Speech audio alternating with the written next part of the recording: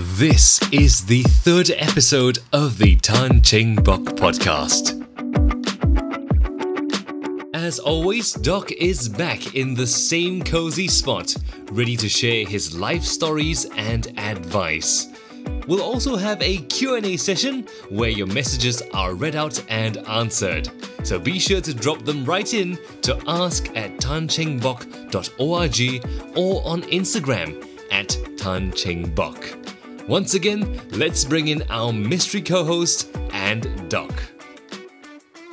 Hi Doc, we are back for the third episode of your podcast. So what have you been up to since the last episode? Well, since the last episode, I've been trying to get my party reorganized. And so I've been going down to the ground, meeting people again. This time is not for electioneering, but just to get to know them better. And I also want to know the areas where we were deficient and how best we can correct that. So it's been taking quite a lot of my time, having breakfast at the constituency, for example, and walking around. Quite good. I'm enjoying the meeting with the ground people. That's great. I'm glad you managed to go down and speak to the people. So Doc, are there any other interesting stories you'll be sharing with us today? Well, I think the last time I did share with you some aspects of parliamentary life. Then I did mention about nominated MPs and NCMPs and so on. Maybe today I shall like to throw your memory back to the 1980s when I was in Parliament, young MP, and having to listen to a speech given by the Minister of Education, Dr. Goh Keng Swee. He is a real fine education minister. But I remember being a young MP then, and when I first listened to his speech on how education is going to change in Singapore, I was really worried. And being a rookie MP then, I did not understand how Parliament really works. So maybe I did break a few parliamentary rules, I remember, by even speaking when I'm not allowed to speak. But the important thing is when I heard the education policy change, my immediate concern was, my God, this education system is going to stratify our society. Why? Because we are breaking the student population into various grades. Those who are good, they go to the express stream. Who are not so good, go to the normal stream. And those who are not so very good, go to the extended stream. Then there are also special schools for special assistance schools, so I was a little bit upset because to me, I think this is actually causing divisions in our society. So I remembered I went up in Parliament and I spoke why, if we adopt this current education policy in the years to come, when our pupils graduate, I really worry whether our society will have people who are not so smart one side, who are in the normal stream one side, who are in the express stream one side, and then those who are studying in special schools, special assistance schools. That means the very bright Chinese boys are all concentrating in one particular school. For me, I thought I was really worried. So there were a lot of exchanges and he was very upset with me. I remembered the next day after the debate, the big headlines was he was Deputy Prime Minister, Goh Keng Swee and myself. I advocated what I call a mixed ability school. So he was quite cross with me. But at the end of the day, you must respect Dr. Goh Keng Swee. Because in one particular episode, when I pointed out to him that the curriculum of a child, said, I think it was in primary 3 or primary 4. I took my daughter's textbook and a science textbook, and I remember reading out in Parliament that particular aspect of the text, which I can still remember, is called vegetative propagation. I was really shocked to try to understand how a child, maybe I think primary 4, will able to comprehend what is vegetative propagation. And to make my point very clear, I brought all his textbook and placed it on my rostrum it was a little bit of a show actually, but just to make my point clear, I read out that particular passage to all the members of parliament in the House, and I was quite cheeky. I said, "Do you understand what is vegetative propagation?" And I tell you, they didn't quite understand. So my point was, science must be taught. You must be able to examine, you must be able to apply what you taught in science, and it's not regurgitation of facts, So I told him the school curriculum was wrong. And he was upset again because I think he felt I'm embarrassing such a powerful man. But it wasn't my intention to embarrass, it was my intention to clarify certain aspects of why the school curriculum textbooks can be written in that way. But having said all this, after the debate, I remembered he chased me around and caught up with me one day and told me, actually, in a way, you're right, but I'm also wrong. I said, why are you wrong? You shouldn't come and scold me in the house. I said, I never scold you in the house. I was just telling you. So after that, we became very good friends. And I remembered Goh Keng Swee was a real gentleman, a minister. He realized errors in the school curriculum. He confronted me. He explained to me. Now that is a kind of minister, prepared to say he's not correct, but prepared to listen. And that is the kind of minister I appreciate. And I know one day, he sent me a letter to ask him to be one of the governors in the club he wanted to set up, called the Singapore Tower Club, and want me to be one of the governors. I was really touched that this man, who actually was quite cross with me when I challenged his education policy, the great man, he recognized that he's not always right. And for that, I respect him. And until the day he passed away, I always say he's a gentleman, great minister. He must have left quite an impact in your life. Oh yes, he has. He left. You see, he is a man who will not stand any nonsense. And I remembered when I was later on, when I left Parliament and I went to become the president of Jurong Country Club, I was quite shocked that his name was not featured in the club. Because I know that actually he started Jurong Country Club because he wanted to let all the foreigners who came to Singapore to invest to have a recreation that they will enjoy. So, in my respect for that gentleman, I reorganized the whole naming of the club, especially all the historical aspect, and made him founding member. That's the least I can do for him. Thanks for sharing that. It's a very interesting encounter with our Goh Keng Swee. Maybe we'll take a trip down memory lane, and would you be able to share with us some of your stories about your schooling days? And what were some of the most interesting and exciting experience back then? I would say that my days as a child and studying in Radin Mas Primary School actually changed my life a lot. Because I was so fortunate to have a teacher by the name of S. Ratnagopal, who taught me from primary 3 to primary 5. At the time of standard 5, we don't call it. And he imbibed in me certain value systems in life. Respect for people, understand proper rules, must be compassionate. You must share. If you have something and you're smarter than your friends, you must learn to share. So I remembered he used to put me in charge, tie me up with some of the students who were not so good in studies, and made me like student the buddy system. And he also make me understand why some of my classmates didn't do well. Now, in the old days, we followed him, to Chinatown. I remember one day in his broken down old car. And he said, now we will see how your classmates didn't do well in school. So we observed this boy. I don't know how he got all the information. And we noticed the poor boy was actually not studying. In the late night already, I don't know, our time we follow our teacher everywhere. Our parents did not worry so much. And I realized that the chap was selling this kolo mee.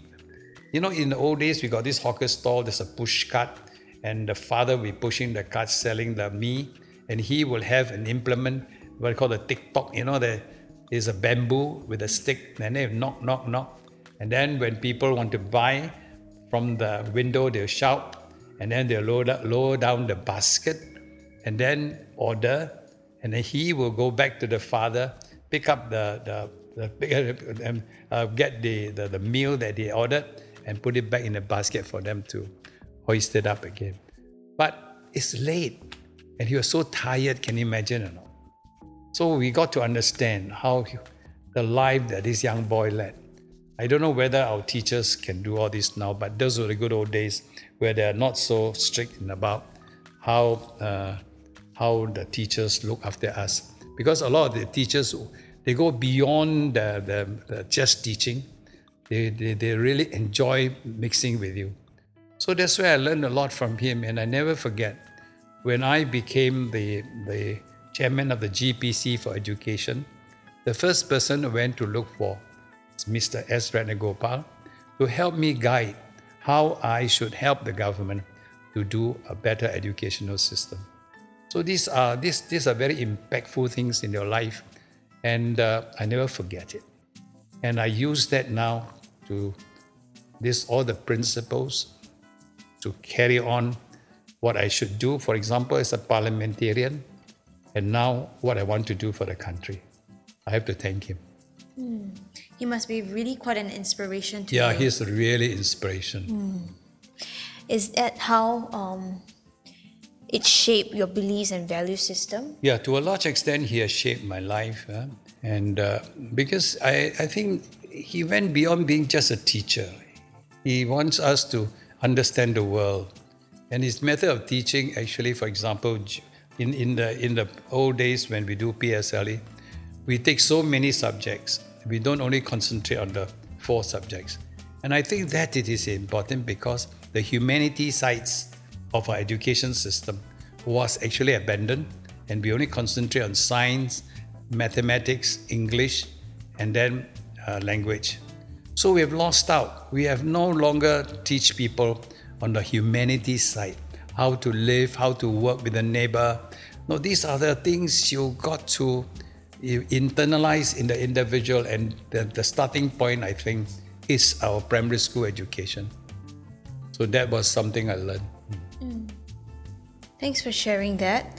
Is there any other policies that, with regards to education, that you have advocated in the Parliament? I wouldn't say I advocate those policies. I would say that I challenge the concept of these special assistance schools, where Chinese students who are very proficient in Chinese were all congregated into the school. My fear when I saw that concept was, look, we are a multiracial country. This will actually put all these very smart Chinese students into that school. Then where are they going to interact with the other races? That was my immediate concern. That's a social aspect of education. But for them, I remember when I brought this matter up to Lee Kuan Yew, he was saying, no, you don't understand. China is opening up. We need a core group of Chinese students, very well trained. And then say, why do you have to put them into one school? He said, no, you must live in that sort of ambience, that sort of Chinese ambience, so that they will be able to master language better and understand the Chinese culture better, so that when China opens up, these people will be ready to go into the Chinese market. I think the thing that is troubling me all the time is that they are always thinking of what the economic aspect. So we put aside all these certain policy matters like multiracialism, actually aside. And I worry that this congregation of very bright Chinese students in one school will put them not in a very good light. So I remember when I was MP of Ayer Rajah, River Valley was a SAP school.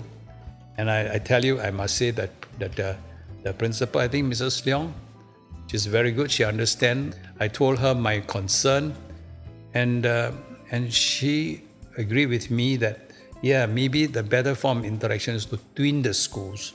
So I went to Parliament and advocated for twinning of the schools. Twin what? That means a SAP school must twin with a neighborhood school, so that when there interaction at the field, there will be better mixing between all these students with the ordinary neighborhood schools. I don't know how effective it was, but when I left Parliament, I knew some of this. They tried something like this. So these are the education aspect which I felt is missing in our society. Our concern on economics and also and grades has put ourselves a little bit at a disadvantage, because then our behavior is now geared to a particular pattern. We value money so much, which is not what I think should be. We must create the Singapore soul. And to create that Singapore soul, we need people to be educated, not only in the sciences, but also in the literature and other humanities aspect. So the interaction, not only among Singaporeans, but with people outside Singapore, there'll be more respect for us. I understand that in your entire educational journey, you did not just study well, but you also got involved in many different CCAs and activities. I heard that you were a scout. Were there any interesting stories or life lessons you've learned? I think scouting is very important, because there you really mix with your students' different level. And when we go camping and hiking together, there's always this, when you develop this comradeship and then this togetherness, so we help one another. So I really enjoyed scouting. And I remember I'm not the type of scout that will go and collect badges and wear them on my uniform. I'm the type of scout to really go and scout, in the sense that I will be able to camp, I will be able to hike. And one of the strengths I developed as a scout was topography. So I became quite good at topography. And I remembered when Mr. Goh Chok Tong couldn't get through his first class batch, he actually asked me to help him. Why? Because he knows that I'm damn good in topography. I can travel. You give me a map and a compass, I can go through a jungle at that time. I don't know about now. So I was quite good at it. So he passed his first class batch. So you were classmates with Goh Chok Tong? Yes, we were classmates. Chok Tong and I, we were classmates. We have differences, but I think at the end of the day, he understands the things that I try to do. And I also have to appreciate the position he's in. So at the end of the day, it's quite clear. Our friendship is quite clear. Politics is politics, friends is friends. So we are still friends. Sometimes he poke at me, but never mind, I would not say things bad about my friends in public. That's my stand. Thanks for sharing that. And these are some of the Q&As that we have received from our online friends. Okay, I have a person, but it's not a person. It's Frost ECE Coffee. I think they all don't put their names here. They go by pseudonyms like this. And his question is, Dr. Tan, what is your take on Singapore's current education system? I think that Singapore's current education is undergoing change all the time.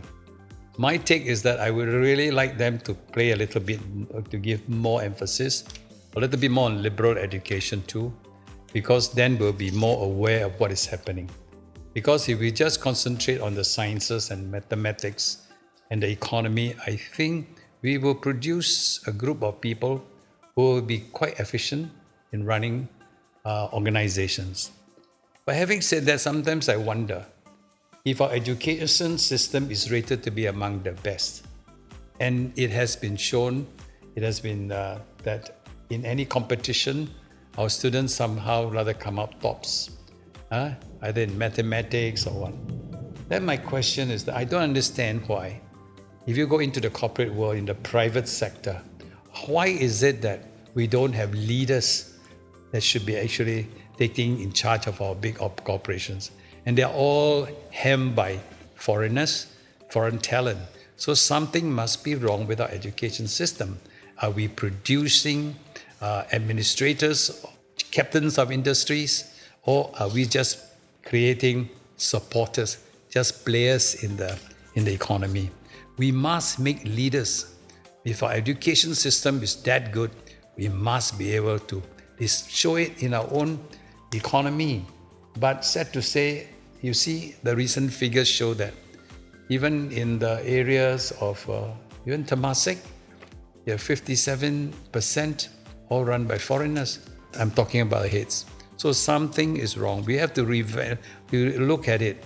In this current situation, we should really take a critical look at ourselves. Don't be afraid to take a critical look at ourselves. Where have we gone wrong? And with this COVID-19, the new economy, we have to really study it and see how best we can position ourselves when the world recovers. Maybe you have to look back at our current education system, study it properly. Maybe we have to train people to be thinkers, planners, creators. I think creativity is lacking here. And I find that when one of the greatest thing I've noticed among many Singaporeans is fear to make decisions. When you fear to make decisions, that is not a good sign. You should be able to take on something that comes before you, decide after you have analyzed it, and make a decision. And don't always wait or look for somebody to give you the cue before you make this decision. So we must develop that kind of critical thinking, and those that be able to criticize ourselves and not get upset. So that when we debate among ourselves, even if we lose, don't get upset. Don't just say, oh, it's personal. No. Well, because the ideas are better than my ideas. So if we go along this platform of discussion, I sense that we will be a much better society. And that if you trace it, we have to go back, maybe take a critical look at our education system and see whether we can improve upon it and produce a new group of Singaporeans who can become leaders of our economy, and we are not just players in this economy. Okay? Well, Doc, our education system has come a long way, and of course, as you said, we still have a long way to go. Thank you so much for your contribution in this area, and this is the end of the episode. We look forward to hearing more from you in the next one. Thank you very much. Thank you, my friends. I like to again tell you to avoid using language that is not proper. Bye-bye. This has been the third episode of the Tan Cheng Bock podcast. Before we go, remember to send in your comments and questions to ask@tanchengbok.org or on Instagram @tanchengbok. Follow this podcast on Spotify, Google Podcasts, Apple Podcasts, or wherever you get your pods. We'll be back real soon with new topics and questions on the next episode of the Tan Cheng Bock podcast.